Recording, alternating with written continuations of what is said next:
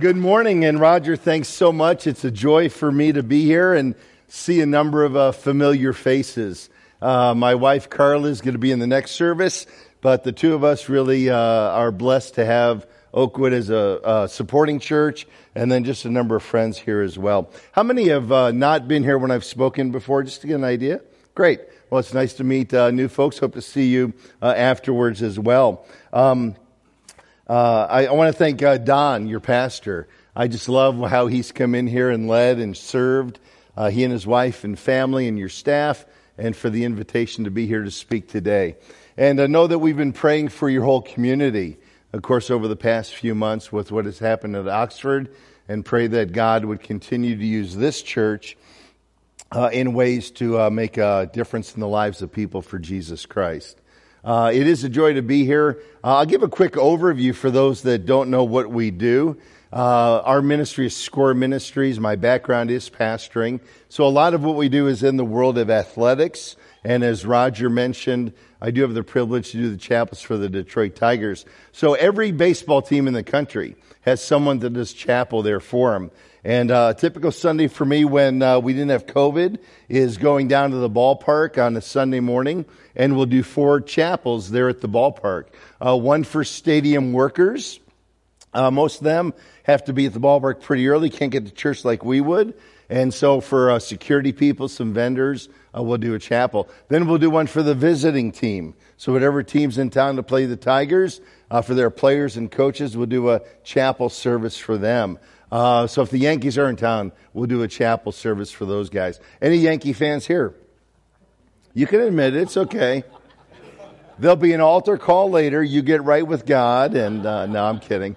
But and then we'll do one for the Tigers. So it's players and coaches and those around the team. And then the last one we do for the umpires. At every big league game, there's 4 umpires. And we go into their room. And if they want it, we don't force it. We'll do a chapel, a briefer chapel for them. And I always kid that we use the Braille Bibles for those guys, but that's not true. We use just the regular Bibles for them. My wife Carla does a lot with wives and girlfriends and ministry to those ladies. We do they'll do a luncheon, a dinner, and a Bible study, usually one night a week when the team's at home. And then anything that I've ever done or your church does in ministering to people, we've done as well. We've helped players move from Toledo to Detroit when they get called up. We've had players, coaches live with us. We've dog sat, house sat, baby sat. And so anything that a church would do is what we try to bring into that environment. So thanks to your church for your support. And your prayers for us as well. Today in our Bibles, I want to look at a passage in 1 John. So if you have a Bible with you, I encourage you to go there and look with us. And we'll read there in a moment. But before we get to 1 John, I actually want to look at the author of this book. And I'd love to have a few volunteers read some passages for us. So I've got 5 verses, all from the Gospel of John. So do I have 5 volunteers who will read 1 verse? Okay. There's one. If you would, sir, read in a moment John 13:23. John 13:23. And I'll have you stand up, read it nice and loud. Who else? Volunteer? Roger, thanks. Do chapter 19, verse 26. Somebody else? Right there? Okay, great. Do chapter 20, verse 23. And then, who else? Okay, right there. Thanks. I'll have you do 2 since we're running out of volunteers. Okay? Do chapter 21, and it's verse 7 and verse 20. Okay? So, the author of 1 John is a guy named John. And he wrote 5 books in the Bible. He wrote the Gospel of John, he wrote 1st, 2nd, and 3rd John, 3 letters, and he wrote the book of Revelation. Now what's interesting, other than the book of Revelation, he doesn't mention himself by name, but he mentions himself in a different way. And so when these 5 people read these verses, or the 4 people read the 5 verses, I want you to see if you can tell me what he calls himself, okay? So right there, if you would. John chapter 19, or John chapter 13, verse 23.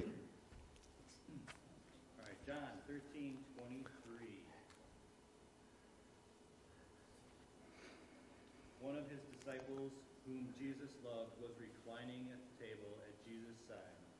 That's it. Last Supper. That disciple was there. Who had John chapter 19, verse 26? Roger. Right here, John 19:26. When Jesus saw his mother there and the disciple whom he loved standing nearby, he said to his mother, "Dear woman, here is your son." At the cross, we see this disciple again. Who had John chapter 20, verse 23? Jesus talking. If you forgive anyone his sins, they are forgiven. If you do not forgive them, they are not forgiven. I may have given you the wrong verse. Is that 2023? It was 2023. Okay, my mistake. I'll fix it for the next service. John chapter 21, verse 7. Then the disciple whom Jesus loved said to Peter, "It is the Lord."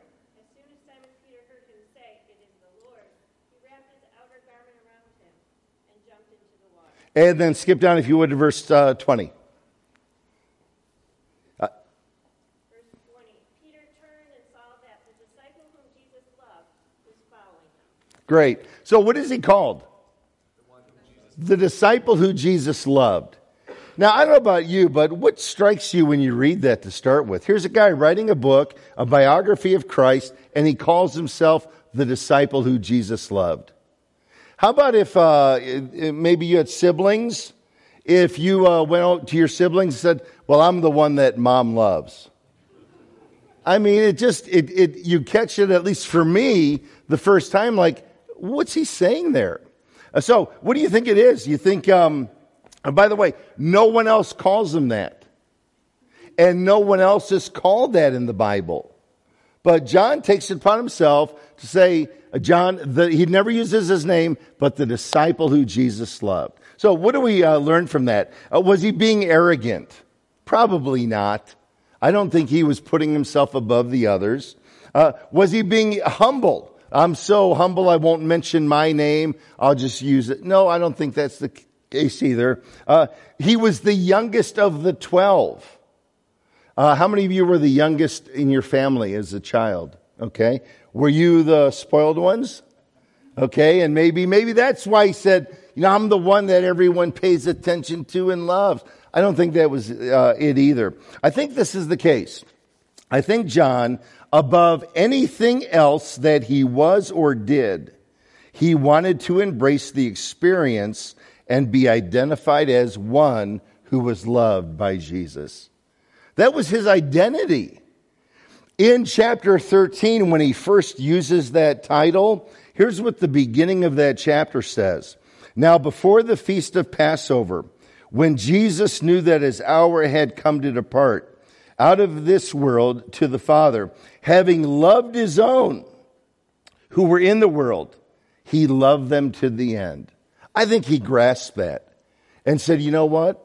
Of anything that I could ever be known as or for what I've done, I just want to be known as one who is loved by Jesus Christ.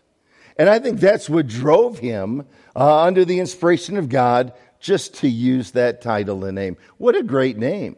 And that's the guy that I think I want to learn from of what it means to be loved by God. Because in some way, he kind of grasped that. And so when we go then to 1 John, where we'll spend our time today, in chapter 4, verses 13 to 21, in those verses, 9 verses, 14 times, he will use that word loved. And so if you have a Bible with you, great, follow along. If not, I'll certainly read and you follow along with me and it'll be on the screen. So in 1 John chapter 4, he begins in verse 13 by saying this, "By this we know that we abide in him and he in us, because he has given us his Spirit. And we have seen and testify that the Father has sent his Son to be the Savior of the world. Whoever confesses that Jesus is the Son of God abides in him and he in God." And so here in this little passage, he begins by saying, we know. There are some things that we can know. That little phrase that we know, John will use 37 times in this book of 1 John. He'll use that exact phrase, by this we know, 7 times. And John is saying, here are some things that you and I can be confident about in life. And the first one is this, that God's love is in us. That's what he's saying in that first paragraph, that God's love is in us, and he has confidence of that. In the next chapter, 1 John chapter 5, verses 11 through 13, he'll write these words, and this is the testimony that God has given us eternal life, and this life is in his Son. Whoever has the Son has life. Whoever does not have the Son of God does not have life. I write these things to you who believe in the name of the Son of God. Now listen, that you may know that you have eternal life. Wow. If you take nothing else away with you today from being here at church, take this away, that if you know Christ is your Savior, God loves you immensely in Christ. And he loves you even in a greater way than he loves everyone in this world, because you have a relationship with him through his Son Christ. Did you notice in those verses, God the Father, God the Son, and God the Spirit are all mentioned there. We read there, it says that he has given us his Spirit. The Spirit of God indwells the believer. In Romans 5, we read that God poured out his love by the Holy Spirit. And so today, understand, in Christ, his love lives inside of you by the person of the Holy Spirit. I like to try to illustrate that, and this helps me. So before I came in here this morning, in my pocket, I put a balloon. And so let that balloon represent the Spirit of God. When I came to faith in Christ, the Bible says the Spirit of God came to live inside of me.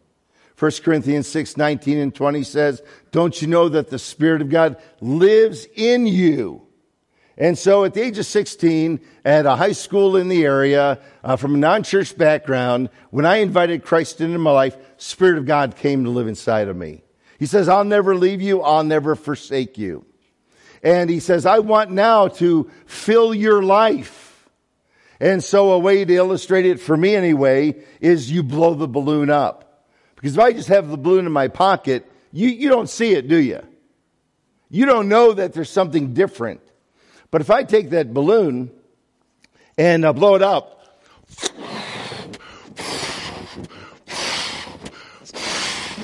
and I'd walked up here like this, you'd say, what's the guy up there with the balloon for? You'd have seen it, right? If I go into a restaurant and sit down with a balloon, it's going to draw some attention. If a ball player takes the field in a game this afternoon with a balloon, you'll probably say, what's up with that? And you know what, folks? The same is true. When the Spirit of God fills or controls our life, and the fruits of the Spirit make a difference, people say, something different, something different. And so we're told here, the Spirit of God lives inside of me. He pours his love into me so that I can then pour it out to others. And so do you have the Spirit of God in your life today? Another way of saying that is, have you trusted Christ as your Savior? He starts out by saying, know that the love of God lives inside of you. Note that the Father is part of that pouring the love of God into us. He is the one who planned it. We read in the verse that says, the Father has sent the Son. It's God's plan. And God has a plan for you. First to come to know Christ as your Savior, and then to live a life for him. And the Son is mentioned there. It talks about his obedience to go to the cross and become the Savior. What a great tandem that we read so often in Scripture. That God's love our love for God goes along with our obedience to him. It's one thing to say, I love God, but he said, if you love me, you'll keep my commandments. And so there at the beginning of this passage, we're told that God's love is in us. And I hope you know that today. I hope you know Christ as your Savior. Now, it doesn't stop there. It goes on to say this in verses 16 through 18. So, we have come to know and to believe the love that God has for us.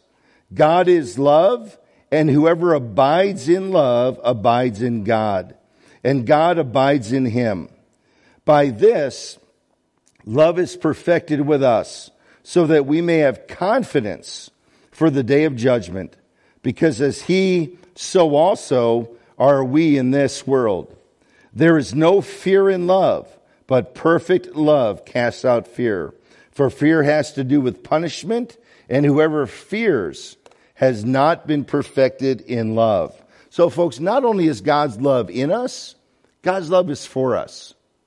God says, my love is there to benefit you each and every day. And he lists 3 ways that that's true. He uses the word here that his love perfects us. We might use a different word, the word his love completes us. God's love in me helps me to know that I'm going to finish my course for God in this life and complete it for him. We read in Philippians 1:6, am I sure of this, that he who began a good work in you will bring it to completion in the day of Christ. How about that? I know that God's love is with me to the very end. And he wants to complete in my life and complete in your life his will and his plan. And so his love is there to complete us. That word complete, that word perfected, is the same word that Jesus used when he was on the cross and he said, it's finished. I've completed it. Not only is my salvation complete, but my walk with him in this life is completed as well. His love is there for me. His love gives me confidence. It said in our passage there that we have confidence for the day of judgment. How about that? The day of judgment that awaits us, I can go to confidently. The Bible talks about 2 judgments.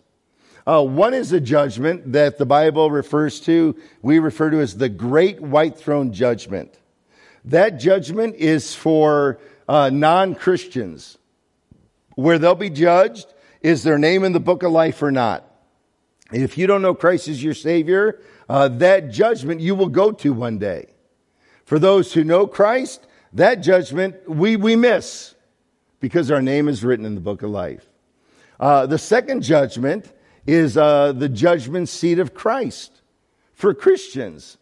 And there, the word that's used to describe it is almost like a platform at the Olympics, where medals, rewards, honors are given out. And then a Christian takes those and puts them right back at the feet of Christ. And so to be able to go to those judgments with confidence, because I know what Christ's love has done for me. And I hope you have that confidence as well. In 2 Timothy chapter 1, verse 7, we read this. For God gave us a spirit not of fear, but of power and love and self-control. We and in Christ, because of his love that is for us, can live a life of confidence in him. And then the last thing we see there, how God's love is for us. It says that there is no fear in love. Perfect love casts out fear. What a change. To not have to think of a relationship with God, to think of death, to think of eternity with fear. To think of COVID and fear it. To think of violence and fear it. We don't have to do that. Because perfect love, God's love, I know will always be there. It casts out fear in our life. The first emotion in the Bible is fear. It's the first human emotion that's mentioned. And it's mentioned in Genesis chapter 3. After Adam and Eve sinned, it says, I hid because I was afraid. And you know what God says? I didn't design you to fear me. I designed you to know that my love is for you and my love is in you. And so when we understand how God loves us, it ought to remove that fear in our lives. Fear of everything. We don't have to fear it. I don't know if you, I'm not a big cartoon guy, but anyone ever see the cartoon Calvin and Hobbes? How many know that cartoon? It was big in the 80s, 90s. I think it's back in some papers now. But it's about a 6-year-old boy named Calvin and his stuffed tiger. And here's one of the ones that I saw. And I'm going to kind of read it to describe it. I don't have a picture of it. In this particular series, Calvin and Hobbes hide from his mom because they accidentally wrecked the family car while trying to move it out of the garage. In the opening frame of one of the strips in this particular series, Calvin's mother spots Calvin in a tree. "There you are. Come down so I can talk to you," she says. "No, you'll kill us. We're running away," Calvin replies. "I'm not going to kill you," his mother assures him. "I just want to find out what happened. Are you okay? Was anyone hurt?" "No," Calvin replies. "No one was hurt. We were pushing the car into the drive and it kept rolling." "The car didn't hit anything?" the mother asks. And Calvin says, "It just went across the road into the ditch. That's when we took off." "Well, the tow truck pulled it out and there's no damage." Holding out her arms, she continues, "So you can come home now." "First," Calvin says, peeking his head around the tree trunk, "let me first hear you say you love me." You know what? Sometimes we want to hide behind trees too, don't we? And like, "Oh man, I can't believe what I just did." You know what God is saying? "I love you." And we don't have to ask him to say it. He tells us that his love is there for us. I don't know if you saw right before Christmas, one of the Tiger coaches passed away. Kamara Barti. Kamara came up with the Tigers in the 90s as an outfielder, speedy outfielder. And he played here in Detroit from 96 to 99. Then he played a few other teams. Retired as a player. Went into coaching. And last year became a coach for us and became our first base coach. And Kamara was regular in chapel, loves the Lord. And right before Christmas, he was visiting his folks in Omaha, Nebraska, got up in the middle of the night, went to the bathroom, and collapsed, had a brain tumor. Didn't know about it, had no symptoms, and really died almost immediately. And so he's with the Lord today. A few years ago when Kamara was going through a tough time, I was texting with him, and he wrote a text back to me, and he said this. He said, I'm going through a tough time right now, and I know I need to give it all to God, and that's what I've decided to do. Because he saw God as the one who was for him, who was with him, who loved him, and that's the only one he could turn to. And folks, the same is true for you and me today. God's love is for you. He is with you. He desires that we live with that confidence in our life every day. And then look at the last part here of this passage in 1 John chapter 4, verses 19 through 21. We love because he first loved us. If anyone says, "I love God," and hates his brother, he is a liar. For he who does not love his brother, whom he has seen, cannot love God, who he has not seen. And this commandment we have from him: whoever loves God must also love his brother. You know what we learn here is that God's love is between us. And there's a bond among believers that no one can take away. It gives us encouragement. It gives us strength. It gives us a responsibility and accountability to one another. And that is a reality for those who know Christ. We're one. Ernie Harwell, who a longtime broadcaster for the Tigers, now with the Lord. One day Ernie was at the old Tiger Stadium. And what we would do at the old stadium for chapel, we actually met for the Tigers.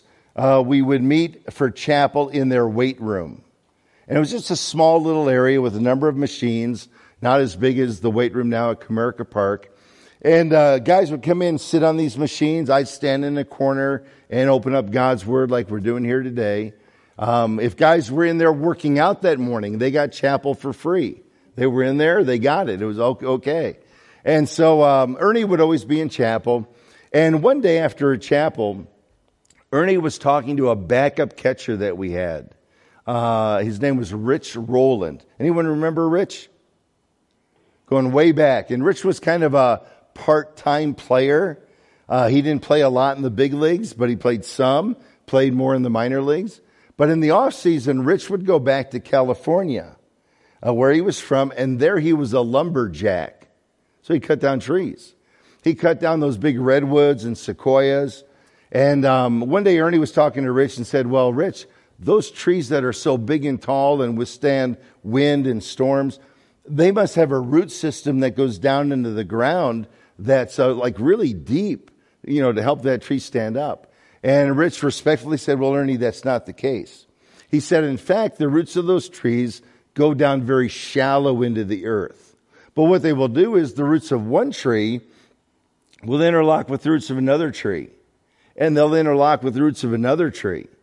And you'll have an entire forest of these trees whose roots go down very shallow into the earth, but they gain their strength by being connected to one another. And Ernie said, that's the Christian relationship with other Christians. Our love for one another connects us and keeps us strong and together. And so through tough times, understand that you are not alone. There's a God whose love, if you know Christ, is in you. God's love is for you. And then God's love is between us. And we get to love one another, hopefully, the way that Christ loves us. And so John, this guy who said, I'm the disciple whom Jesus loved, I really think he got it. And that became the focus of his life. In church history, he became known as the apostle who was loved, or the apostle of love. He became known for it. And I think it's because he grasped so strongly how much God loves him. And I hope today you'll take that lesson from him and from the Word of God. There's a God who loves you in ways that you cannot imagine. And I think we tend to underestimate God's love for us. The only other guy in the Bible who comes close to having a name like John's, the disciple whom Jesus loved, is Lazarus. Remember Lazarus in John chapter 11, who dies and Jesus comes and raises him back up? It says in verse 3 of that chapter, Lazarus, who Jesus loved. That's what it says there. And in that chapter, down toward the bottom, when Jesus weeps, people around say, look how he loved him. And you know what I think is true, and I hope you experience this in your life, that people will see God's love for you in you and in me and say, that guy's got something, that gal's got something that I don't, and I kind of want it. And that was John. He embraced the fact that he was loved, and he lived it out in his life. I want to wrap up reading a story, and it's from a book called The Power of an Encouraging Word. It's a true story, and let me read this here. Dr. Paul Brand, maybe some of you know that name, an author, writes of his experience as a surgeon in London, England during World War II. He shares the story of how love casts out fear for a young pilot who received words that created hope, healing, and encouragement. And here's what he writes. Peter Foster was a Royal Air Force pilot. These men, these pilots, were the cream of the crop of England, the brightest, the healthiest, the most confident and dedicated, and often the most handsome men in the country. When they walked the streets in their decorated uniforms, The population treated them as gods. All eyes turned their way. Girls envied those who were fortunate enough to walk beside a man in Air Force Blue. However, the scene in London was far from romantic, for the Germans were attacking relentlessly. 57 consecutive nights they bombed London. In waves of 250, some 1,500 bombers would come each evening and pound the city.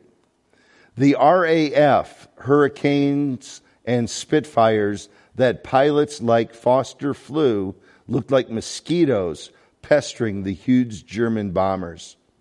The Hurricane was agile and effective, yet it had one fatal design flaw. The single propeller was mounted in front, a scant foot from the cockpit. The fuel line snaked along the side toward the engine. In a direct hit, the cockpit would melt off every feature of a man's face, his nose, his eyelids, his lips, often his cheeks. These RAF heroes many times would undergo a series of 20 to 40 surgeries to refashion what was once their face. Plastic surgeons worked miracles, yet what remained of the face was essentially a scar. Peter Foster became one of these downed pilots. After numerous surgical procedures, what remained of his face was indescribable. The mirror he peered into daily couldn't hide the facts. As the day for his release from the hospital grew closer, so did Peter's anxiety about being accepted by family and friends. He knew that one group of airmen with similar injuries had returned home only to be rejected by their wives, who were unable to accept this new outer image of their husbands. Some men became recluses, refusing to leave their houses. In contrast, there was another group who returned home to families who gave loving assurance of accepted and continued worth. Many became executives, professionals, and leaders in their communities. Peter Foster was in that second group. His girlfriend assured him nothing had changed except a few millimeters thickness of skin. She loved him, not his facial membrane. She assured him. The two were married just before Peter left the hospital. Here's what he said. "She became my mirror," Peter said of his wife. "She gave me a new image of myself. Even now, regardless of how I feel, when I look at her, she gives me a warm, loving smile that tells me I'm okay," he says confidently. He got that from his wife. You know what we get to do, folks? We get to look at God's love for us, and that ought to become our mirror. That I see how much God loves me, how much God loves you. It ought to change our identity and our image of who we are. And that's what I think John got when he said, I'm the disciple. Not arrogantly. He said, I'm the disciple whom Jesus loves. And that became his identity. I hope that's yours. I hope you know Christ as your Savior, have trusted him, received him into your heart. And then daily we realize God's love is in me, God's love is for me, and God gives me a love that we can have between one another. Father, thanks for this passage. And thank you for John living out the truth of his life, of how he was loved by you. And thank you for sending your son, Jesus Christ, into this world as our Savior and our Lord. And I pray, Father, that each one here, first and foremost, might know Christ as his or her Savior and know what that love is, and then to live that love out each day. We praise you and thank you in Jesus' name. Amen.